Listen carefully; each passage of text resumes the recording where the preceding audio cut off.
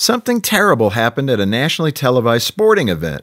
At least you'd think it was terrible, given the stir it caused on social media. Here's what happened. During a break in the action, a camera caught two friends sitting together in the stands, actually having a conversation. If you were expecting more, there isn't any more. That's all that happened. No one argued, no one threw a punch. Two people simply talked and enjoyed a football game. What created the social media firestorm was who the two friends were. One was a well-known celebrity, the other a top political figure. People were furious that a staunch liberal and an equally staunch conservative dared to acknowledge each other, let alone sit and have a chat. Our country's divisions have always run deep. The trouble isn't that we disagree, it's that we oppose each other.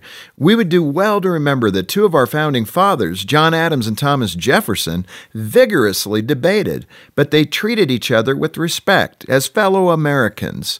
Speaker of the House Tip O'Neill and President Ronald Reagan frequently enjoyed social times together, even though they were fierce ideological opponents.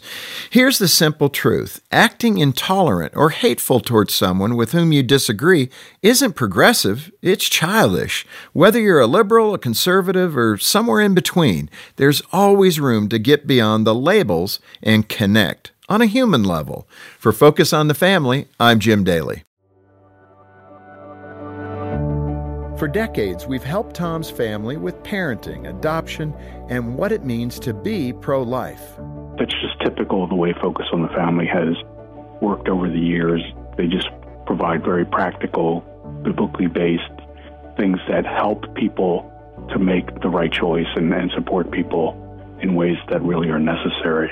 That's why Tom and his wife give monthly to encourage and equip other families. Focus on the Family is out on the front lines of things that, are necessary in the culture and in the community, and we as Christians are called to support God's work in that way.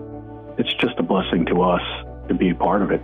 I'm Jim Daly. I'm inviting you to give monthly so that together we can save even more families. Join our Friends of Focus on the Family team by calling 800-A-FAMILY or donate at focusonthefamily.com/family.